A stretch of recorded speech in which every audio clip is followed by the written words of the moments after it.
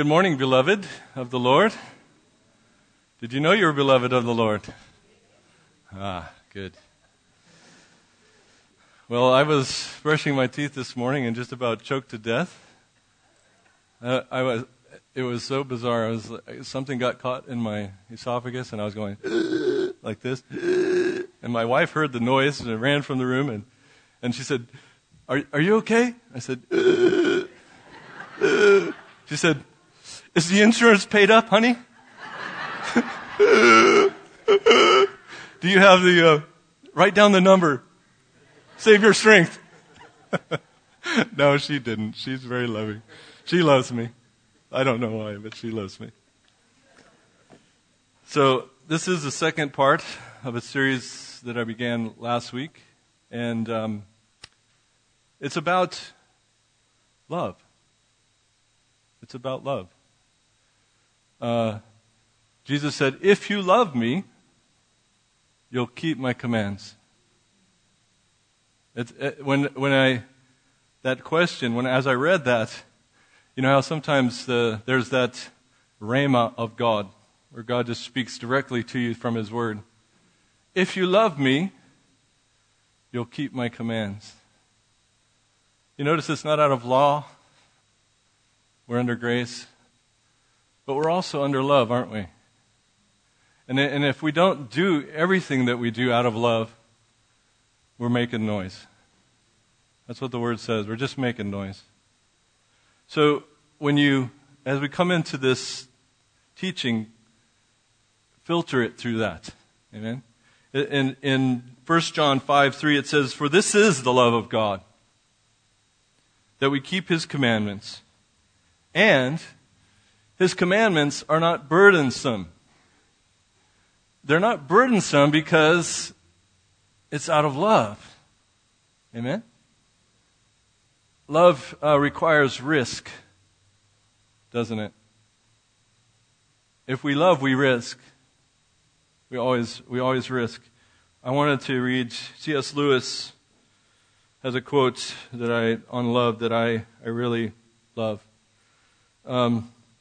It says this: "To love is at all is to be vulnerable. Love anything, and your heart will certainly be wrung and possibly broken. If you want to make sure of keeping it intact, you must give your heart to no one, not even to an animal. Wrap it up carefully round with hobbies, little luxuries. Avoid all entanglements. Lock it up safe in the casket or coffin of your selfishness. But in that casket, safe and dark, motionless, airless, it will change. It will not be broken. It will become unbreakable, impenetrable, irredeemable." So our options are only to love as a Christian. Amen? And this is the love of God, that we keep His commands. In Matthew 23, I started out with this last week. "You shall love the Lord your God with all your heart, all your soul, with all your mind." Jesus said that's the first. And that represents Jesus as the Son of God. Our relationship with the Father is perfect through Him. Amen? Because He came to model before us the perfect relationship with the Father. He also came as the Son of Man to model before us that horizontal portion of the cross, relationship with one another. And so today, this second half is on this horizontal part of the commandments, relationship with one another. Last week we talked about the vertical, the Son of God, His relationship with the Father was perfect. And He says, "Be perfect as I am perfect." So as we go into this, it's under the covering of the Son of Man. Jesus modeled it exactly right before us. He said in Matthew 7:12 that we should practice the golden rule. So whatever you wish that others would do to you, do also to them, for this is the law and the prophets. If you can do this, you can do all the rest of it. Amen? Because what we want done to us, we will do to others. There's a movie that's called The Boy in the Striped Pajamas. And during that movie, quick backstory is the two children make friends on each side of a fence. One is a Jewish concentration camp member. The other is the child of a Nazi leader. And as they make friends, the one boy decides to smuggle the Nazi boy decides to smuggle himself into the concentration camp so he can be with his friend. The horror of the story is both boys are murdered in a gas chamber. The father, realizing his son is missing, the Nazi SS man realizes his son is missing, and to his horror finds that he's murdered his own son. That man understands what Jesus said, do unto others as you'd have them done to yourself, in perfection. He understands the consequences of not doing that to perfection. So it's crucial that we put all of these things, these commands that Jesus gives us, through love, through what we would have someone else do to us. And the lack of it is apparent in this world, isn't it? Every day. To love one another, in John 15:12 through 14, this is my commandment, that you love one another, keywords, as I have loved you. How does Jesus love you? He gave his life, didn't he? He laid down, and greater love has no man than this, and he laid down his life. He's calling us to a greater love. It's not the phileo love, the brotherly love. He's calling us to the agape love, godly love. A love that is not based on transaction, right? A love that is based solely on the value God places in his creation in each one of us. And he says to you and I that we must love as I have loved you. When you go to Jesus and you say, Lord, I've done it again. I'm sorry, I've sinned. Please forgive me. He goes to us, well, this is the 12th time, and that's your limit. No, he doesn't, does he? How are we supposed to love one another? As he loved us. 7 times 70, right? We love not just when it's convenient, not when the person is lovable, but regardless. Amen? When we show that kind of love, we say to Jesus, I love you. That's what he's saying. When you show that kind of love, you're saying to Jesus, I love you. Shine for me. In Matthew 5:16, it says, in the same way, let your light shine before others so that they may see your good works and give glory to your Father who's in heaven. Jesus wants us to shine, but he doesn't want us to just shine in a way that glorifies us. Right? It's important why we do things as much as what we're doing. Because remember, it's about the heart. Last week we talked about having that heart that is right before God. It's important that when we shine, we do it in such a way as to glorify our Father. See, it's easy to shine for yourself. And a lot of people do that, right? And I think we've all done it at some time, right? But God's saying, no, I want, as my disciples, if you love me, I want you to shine in such a way that you glorify God the Father, that it brings glory to His name, that it furthers His kingdom, that it furthers His plan, not your own. So, the heart of that is, Jesus says, if you love me, you'll shine for me. Emphasis on Him. In Matthew 5, verse 33, it says that you have heard it said that of old, you shall not swear falsely, but shall perform to the Lord what you've sworn. But I say to you, remember he's doing this, he's bringing the law. He says, I come to fulfill the law, but not one bit of it's going to pass away. But I also come to correct misinterpretations, misunderstandings of the law. And therefore he says, but I say to you that don't take an oath at all, for it's the throne of God. And don't take an oath by the earth, for it is His footstool, or by Jerusalem, for it is the city of the great King. And do not take an oath by your head, for you can't make one hair white or black. Let what you say be simply yes or no.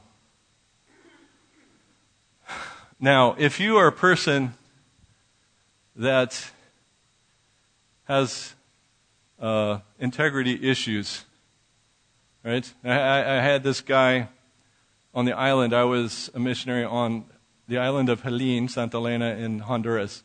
And we had a clinic. And at 3 o'clock in the morning, I hear this yelling, "Hey, Joe, Bra Joe." They call me Bra Joe, Brother Joe. So I go out and I look over the edge. And there's this guy, and he holds up his hand. He's got a hole through the center of his hand. He got a shot through his hand, right? And now this guy is a character, man, I tell you. We'd already treated him because he was a thief, and he kept stealing, and we kept telling him, these people on this island, they don't play. They're going to kill you. And he's like, yeah, you need to accept Jesus into your life, because the whole road you're heading is going straight to hell and to death. Yeah, Brother Joe, yeah, Brother Joe. So he had been shot through his hand, and he says, "Oh no, Brother Joe, it's not like that." I said, what did you do now, right? "Oh no, Brother Joe, it's not like that. I swear, right?" Okay, so he knows he has to swear because no one believes the word he says, right? But so I said, well, go ahead and tell me your side of the story. Just because I knew it would be interesting. It always is, right? We get the real story later. So he says, "No, this brother, we were there, and this man, he got angry, and he was going to shoot my friend. And so I jump out, right, to try to protect my friend." I said, "Oh, you're the hero." "Oh, wow, okay," So the real story was he got caught again stealing, was going out through the window. The wife had stolen the wife's jewelry. The husband had gotten fed up with it and was going to kill him. And the wife said, "No, don't kill him. Just do something that'll make him remember not to do this." So he shot him right through the hand. So, don't swear at all. Right? We should be such people of integrity that we don't need to swear by anything. That even if we put our name on a contract, that's not what holds us. What holds us is our integrity before God. That people know us as people of their word. This is, to me, very critical. I often just kind of glazed over the scripture, but as I got further into it, I saw the importance of being people of your word. That we have a people who are watching us out there, church. When we leave here, we don't just hang up our church clothes and put on our business clothes and now we're the wheeler dealer, right? No. We walk in integrity from the church door to the world.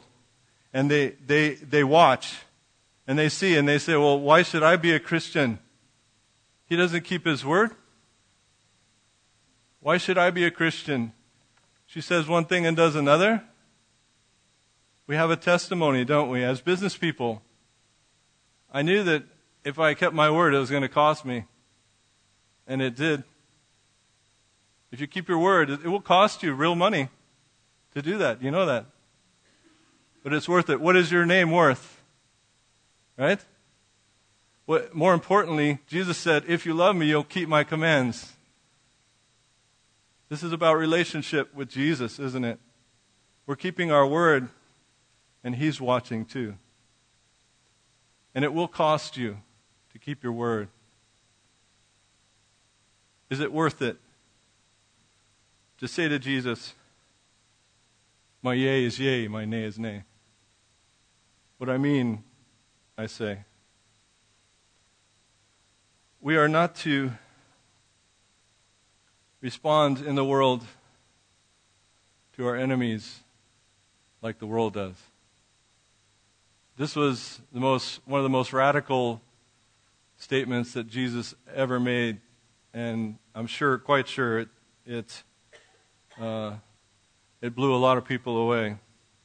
He says, "You have heard it was said, you shall love your neighbor and hate your enemy. But I say to you," the correction, "love your enemies and pray for those who persecute you." Wow, this was a completely radical statement by Christ. And He's saying, if you love me, you'll love like this. Because this is how I do it. Right? And thank God He loved His enemies, because I was once an enemy of God. Thank God He loves His enemies. Because I was on the opposing team here. Thank God He decided to love me when I was unlovable. Thank God that He sent people to do the same. For brothers and sisters that I had in the States that saw that I was a child of God in waiting. We need to look at people like that, don't we? That's a child of God in waiting. He's brutal, he's mean. But God loves them anyways. That's what He's saying. Even if they hate you, love them. Pray for them. That's our answer, is prayer. Jesus bless them. He showed it in the ultimate, hanging on the cross, literally dying from the wounds they'd given Him. Father, forgive them. They know not what they do. Jesus says, if you love me, this is the way you'll love. You'll consider everyone someone worthy of my love. Everyone. Wow, that's a challenge. How can we do this? Remember when He said, if you love me, you'll keep my commands. The very next verses were, but don't worry, I'm sending a comforter. Hallelujah. The Holy Spirit, the Paraclete, the one who comes alongside, who teaches, who admonishes us, who reminds us of the Word. He's going to be right here with you. Don't fret. Right? Be led of the Spirit. How can we do this? We can't do it in our own strength. How many are doing well? Remember I spoke a while ago on the tongue. How many are doing well with that? Well, the Scripture says that it's impossible with men to control the tongue. That's what it says. It says actually impossible. But He says to do it. So, therefore, we have to assume that though it's possible with men, it is possible with God. Right? That's what He's saying here as well. Love your enemies. It sounds impossible. But yield to the Holy Spirit and you can do it. Amen? Don't return offenses for offenses. You've heard that it was said, an eye for an eye and a tooth for a tooth. But I say to you, don't resist the one who is evil. If one slaps you on the right cheek, turn to him the other also. See, this was, that word is an open hand slap. It's an insult. If someone's insulting you, you don't insult back. Turn the other cheek. Ooh, that's a radical. she's like, my cheek. Turn the other cheek. We don't escalate the situation. Amen? We're not going to be part of escalating the situation. We're going to be part of bringing love into it. And if it's your enemy, see the previous verse, right? Love your enemy. Pray for them. Bless them.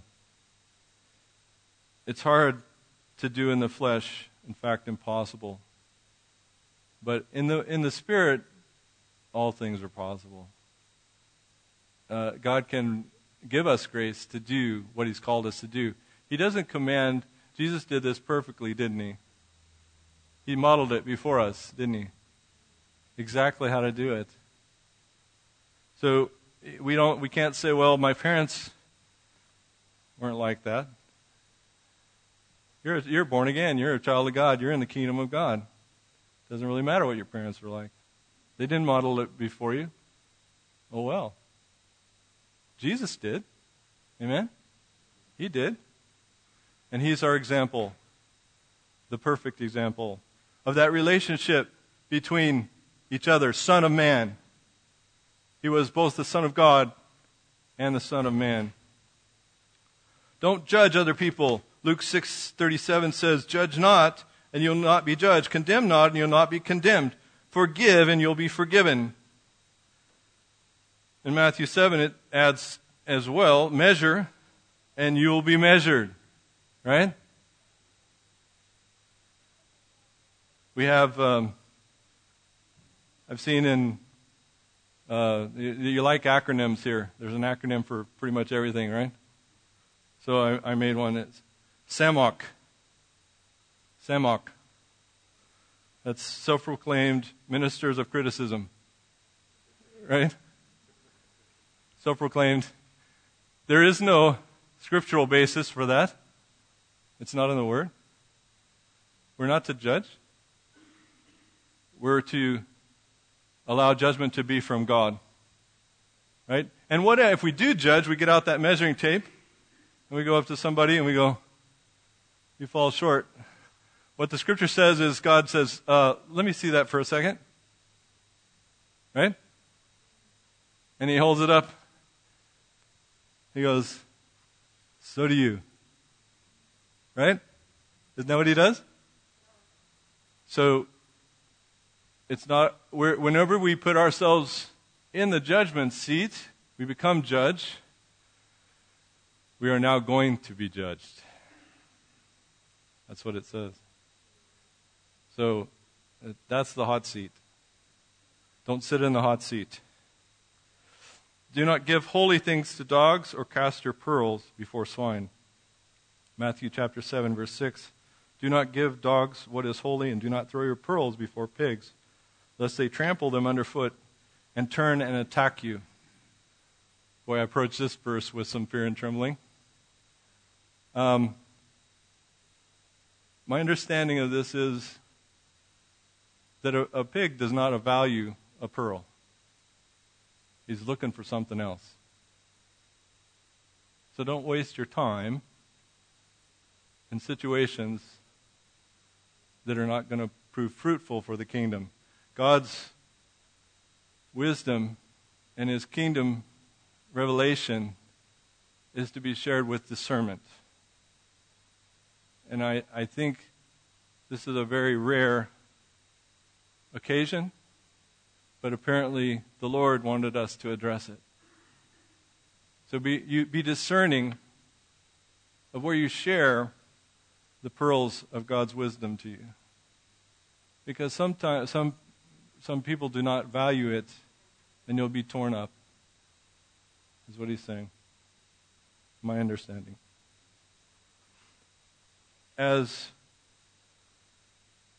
it as we look at these situations of our enemy and those who oppose us and how we react to that, there's also, Jesus addresses in his commands forgiveness.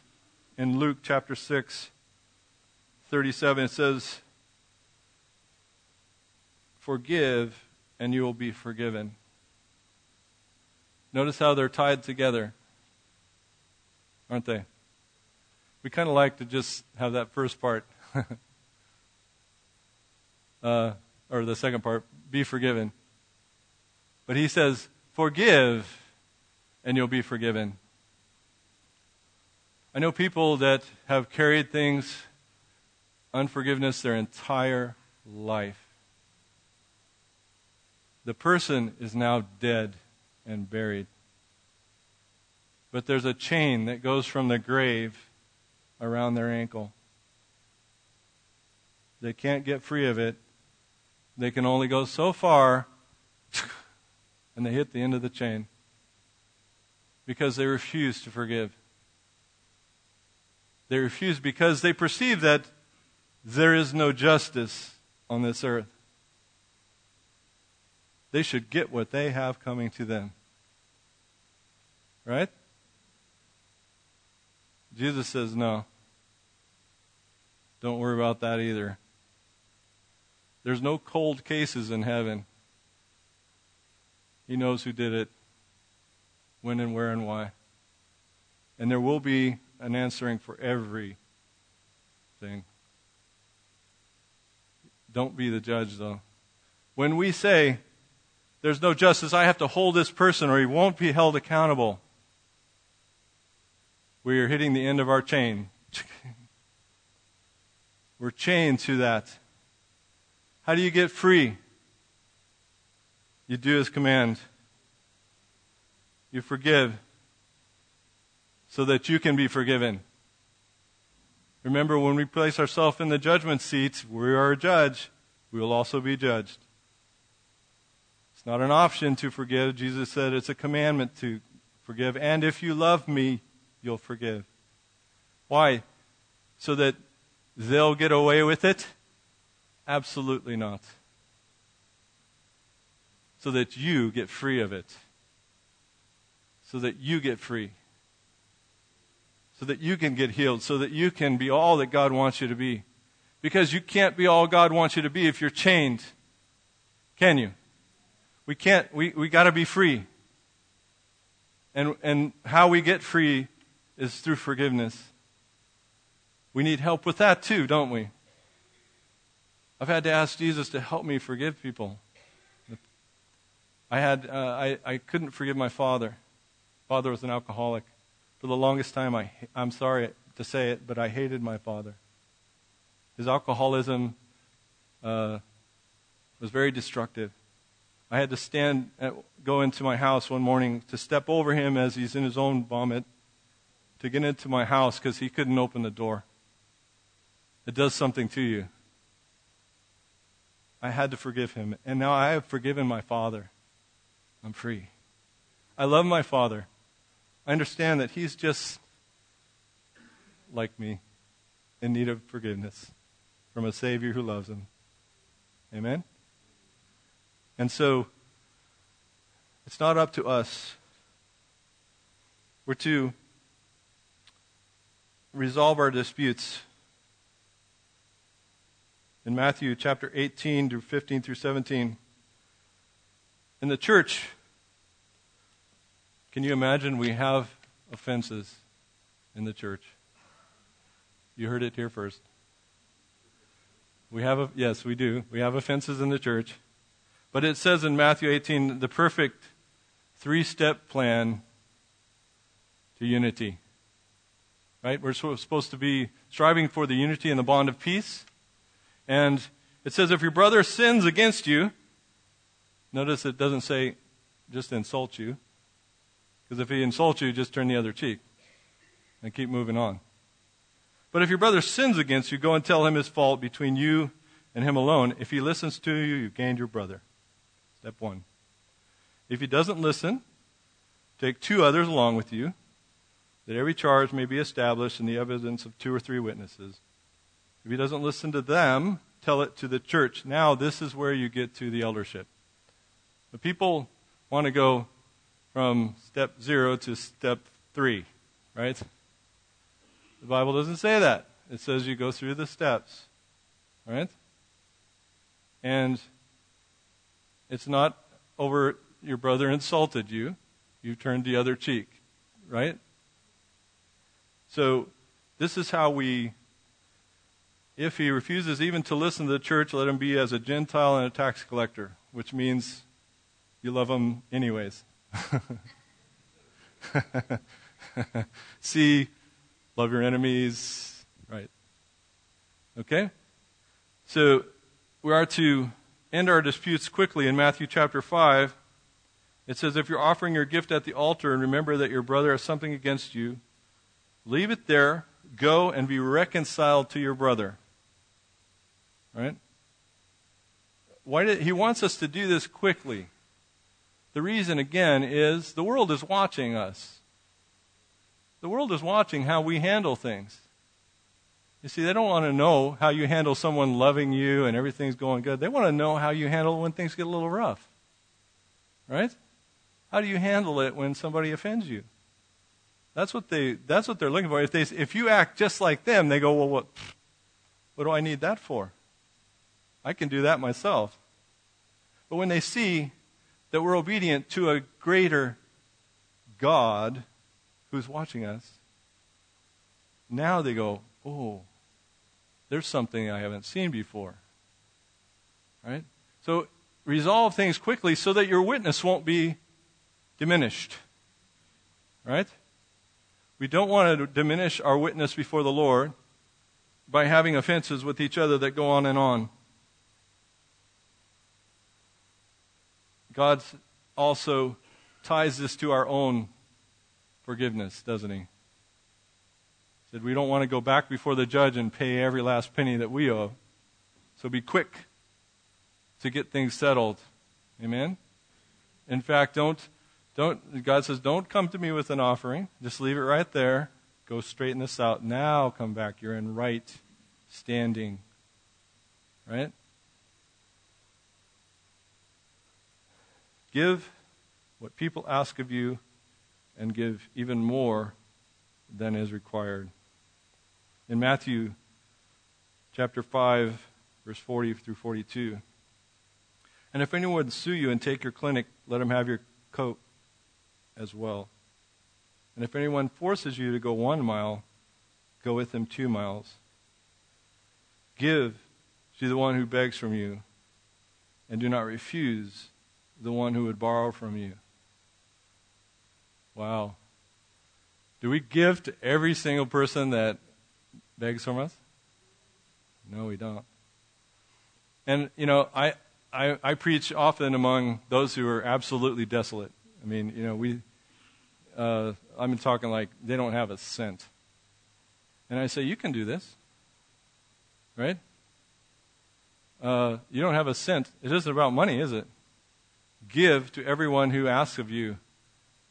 What did, I think it was Peter said, silver and gold have I none, but such as I have, I'll give to you. In the name of Jesus. What can you give someone in the name of Jesus? Right? You can give them love. You can pray for, I don't know about your situation. I don't have any money. I can't help you there, but I can pray for you. I know a God who has unlimited resources, and he can help you. See, it's about risk, isn't it? We can protect ourselves. We can stay in our own little world. But C.S. Lewis admonishes us that our heart will die there. It'll be protected, but it'll die. In order to fulfill this command, we have to step out of our comfort zone, don't we? We might have to actually get involved with someone in need. Jesus did it all the time, didn't he? He met the woman at the well, struck up a conversation. Allow God to give you those conversations that lead to life for someone that needs it badly. we sometimes forget, because of the grace of God with us, we forget what we were and where we came from and how many people are still there. It's easy, isn't it, to get comfortable in the gracious love of God we enjoy so much, and to remember, and we must remember there are those who aren't swimming in that love. All they know is pain. All they know is suffering. You can be Jesus to them. Look at them like he looks at them. He said, he looked on the children of Israel and he wept. He had compassion for their need. He looked at a heart that seeks the one, even when the 99 are doing well. Be merciful.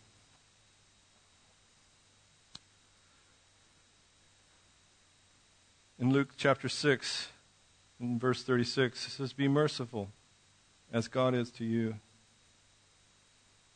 It's a command to be merciful.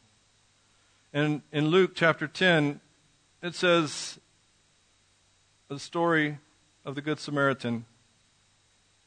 See, Jesus was answering a question with a story.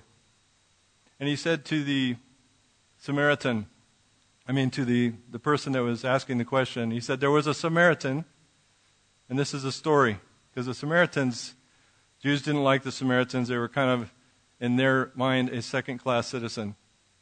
So it was kind of insulting that he used him as the example. And he said, there was this man, he'd been beaten and laying in the street and robbed of everything. He's bloody. And the priest goes by, makes a big path around him. Oh, boy. And he was a priest. If he got blood on him, he would not be able to perform his duties for like 7 days, right? And then there's the Levite, who is actually paid to be a servant of God. And he gave him a wide berth too. He walked all the way around. But he said the Samaritan looked at him, bandaged his wounds, put him on his own horse, walked when he could have been riding, took him to the nearest place, said, "Here, I've done what I can. You keep helping him. And if he needs anything else, I'll get it when I get back." Which one showed him love? The Samaritan. He said, "Go and do likewise." Church, that's our command. Go and do likewise. Don't walk around. Don't say, "I don't have time." Don't say, it's not my ministry. Ooh. Don't say, "Yes, but it's really inconvenient right now, Lord. I don't, you know what I'm doing. I got to do this." See, that it was actually the Levite's paid job to be a servant of the Lord. And he walked around. Make time for Jesus. Because the other story that he gives in Matthew chapter 25 was, I was hungry, and he gave me food. I was thirsty, and he gave me drink. I was a stranger, and you welcomed me. I was naked, and you clothed me. I was sick, and you visited me. I was in prison, and you came to me. And the righteous said, "When did we see you, Lord?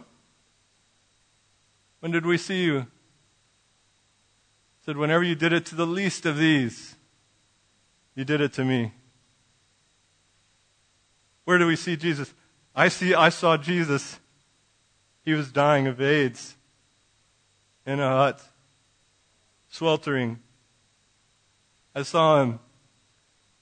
I brought him something to eat. I saw him. He was a little child, an orphan. I saw him. I saw him. He was a young girl wanting to commit suicide. I saw him. Where do we see Jesus? Do we see him, people? That's what he's called us to. This is his word. He's discipling us here. Be merciful as I've been to you. How much mercy has God given you? Abundant grace. Abundant mercy. Don't take the titles of master or father. Matthew 23, verse 8 through 10. He says, call no man on earth your father, for there's one who's your Father, which is in heaven. You see, we like the titles. People like titles. You hear this, I'm the prophet so-and-so, I'm the father so-and-so, I'm the rabbi so-and-so. Jesus said, don't take titles for yourself. Why? Why do you think he said that?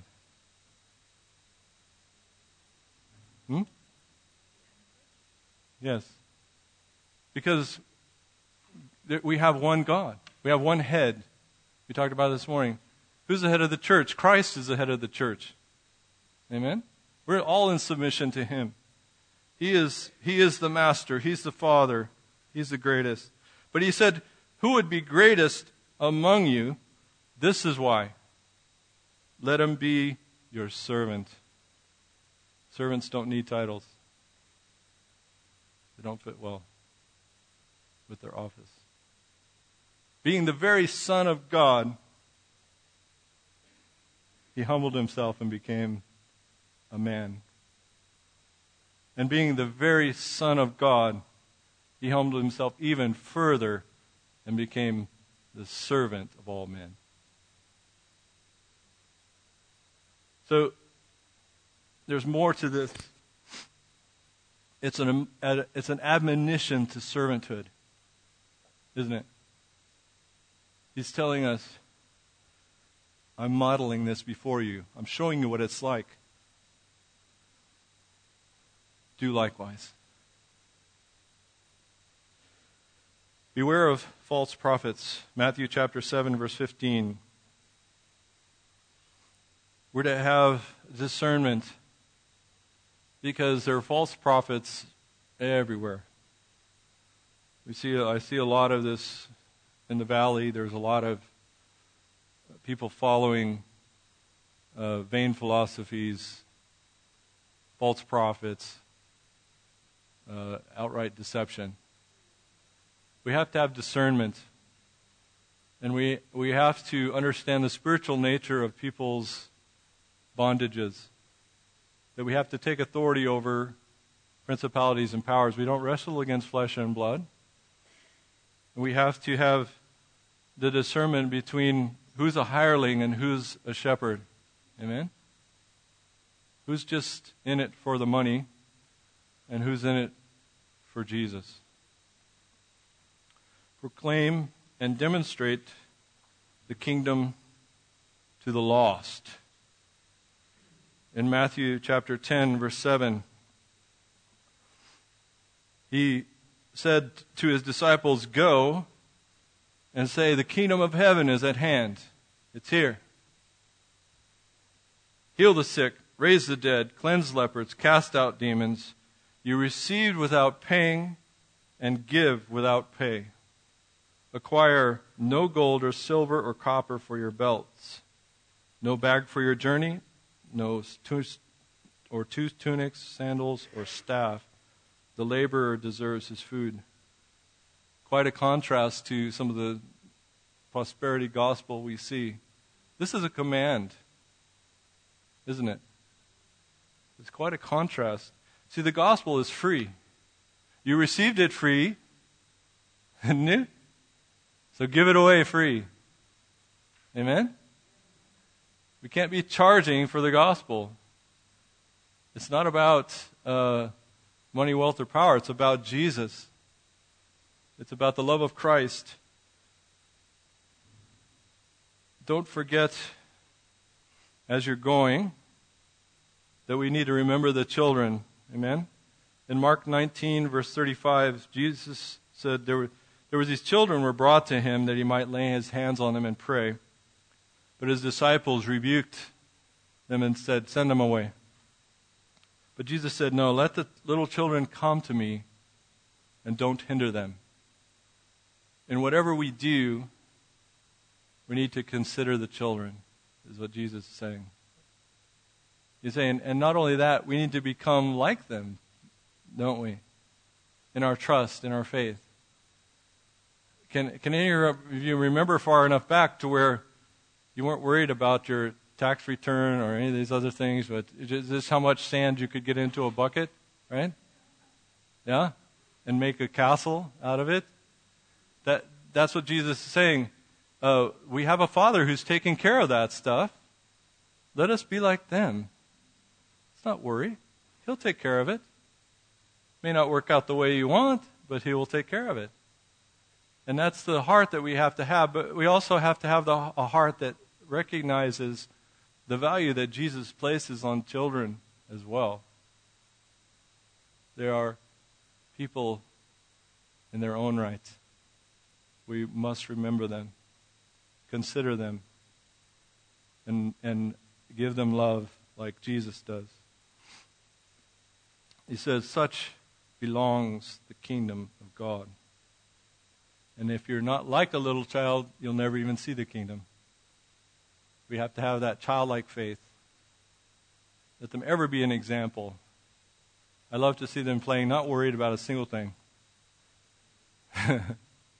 Because really, it's a reminder to me always that that's how I'm supposed to be. In Luke chapter 9, verse 45 through 50, they were talking about these other believers who are casting out demons in Jesus' name. And John said, "Master, we saw someone casting out demons in your name, and we tried to stop him because he doesn't follow with us." Jesus said to him, "Do not stop him, for the one who is not against you is for you." We, as the people of God and as a church, we need to recognize that there is one body, one God, one faith, one baptism, one Father over all. Amen? That we need to remind ourselves that we're part of a bigger body, and we need to discern the body of Christ.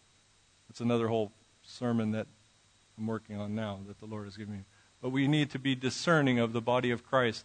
And we're not to be in opposition because we may have a different expression.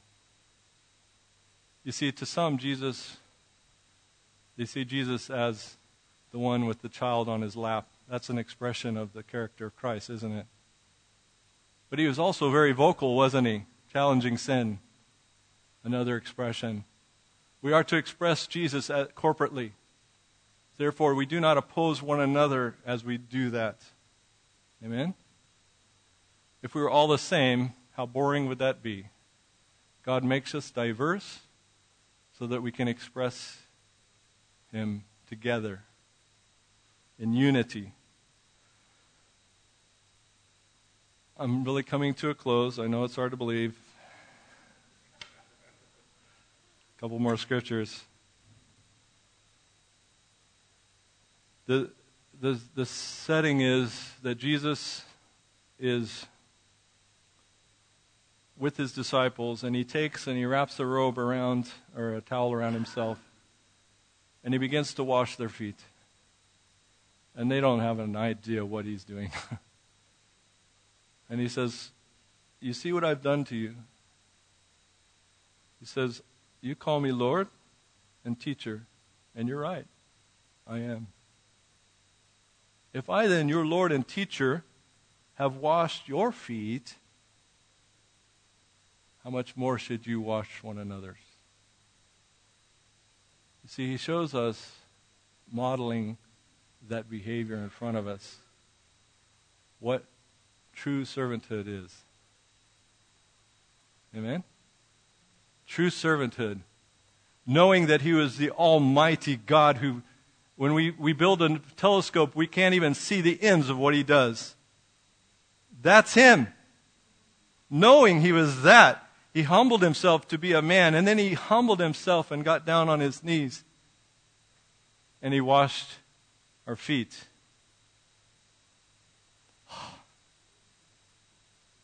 He said, wash one another's feet. I'm showing you how to be a servant. You're to do this to one another. You're to serve one another like that. I'm your Lord and Master. If I can do it, you can do it. Amen? And let the greatest among you be that one who is servant of all.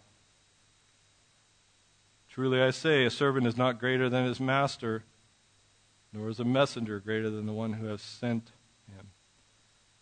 If you know these things, blessed are you if you do them. You see, it's not just about knowing. We've all heard this scripture many times. It's about doing. Amen? It's about being that servant, isn't it? When we do so, we say to Jesus, I love you. I love you, Jesus. I want to be just like you. Amen? If we have a child that loves us, they mimic our behavior, don't they? It's so cute. My son will put on his little, when I was working on the house, he'd put on his little hammer and nails in a bag and come and hammer. Because he loved me. We love our Father. We come and we say, Jesus, I love you, in worship. He's saying, if you love me, you'll humble yourself like I did. You'll be a servant to everyone. Nothing is below you. The toilet needs clean. I'm cleaning it. Amen? Whatever. If I can do it, your master. And look where I came from. I created everything you see. I'm the Lord of the universe. And I can do it. He tells us to be ready. In Luke chapter 12, verse 35 through 40, it says, stay dressed for action. Remember, Jesus is coming back. And when he comes, he wants us to find us doing these things. Amen? Not just doing anything. Right? We're not just doing anything, people, right? We are doing these things because we're preparing for the bridegroom to come back and be with the bride, aren't we? We're to stay dressed and ready, we're to be prepared. We're to start to do the things that he said to us to do. Not just leaving them in the book. Amen? Putting them to practice in life right now. Today, October 11th, 2015. We begin to be discipled by Jesus. He said, you must be ready, for the Son of Man is coming in an hour you don't expect. So we need to be continually ready. In other words, there's not a time where we, on these things, where we lay back and let our hair down. We stay dressed, we stay ready. We are preparing ourselves as the bride of Christ, as the bridegroom approaches. In Matthew chapter 28, verse 19 through 20, he says, go, therefore, make disciples of all nations, baptizing them in the name of the Father and the Son and of the Holy Spirit, and teaching them to observe all that I have commanded you. So as I am presenting these, you are teachers. Right? You're all teachers of the commands that he's given us. That's discipling people, isn't it? What is discipling people? It's teaching them to observe these commands that we've seen about how our Father relates to us and we to him, Son of God. And we also have those that are about how we relate to one another. Jesus modeled them perfectly as the Son of Man. And we are to teach others, discipling them, to obey and to do these commands. Because if you do them, the result will be, who are you going to become like? Jesus. And this is the love of God, that we obey His command. This is the love. He's saying, if you love me, you'll do these commands. And this love that I have is not transactional love, it is divine love. You see, your love has an end, doesn't it? You get worn out, you get tired, you get irritable, and your love comes to an end. God's love has no end. It's as vast as any ocean and vaster. There is no measurement of it. You'll never run out. You can give it away forever, and God will give you more. Amen? Keep giving it away. Keep giving it away. He is with us always to the end of the age. Remember, everything hangs on these two commands. Love the Lord. Love your fellow man. Go and do likewise. In Jesus' name, amen. Father God, we know that we are without hope to accomplish all that you've called us to in our own strength. But thank you, God, that we don't have to depend on our own strength. Father, we throw ourselves upon your mercy, Lord. For those of us, Lord, who you've loved us even when we were unlovely, we're grateful, God, that you saw not what we were, but what you could make us. So, God, we give you the glory for all that you've done and all that you will do through your body. God, help us to be discerning of your body, knowing we are but a part. And we are there to glorify you. In Jesus' name.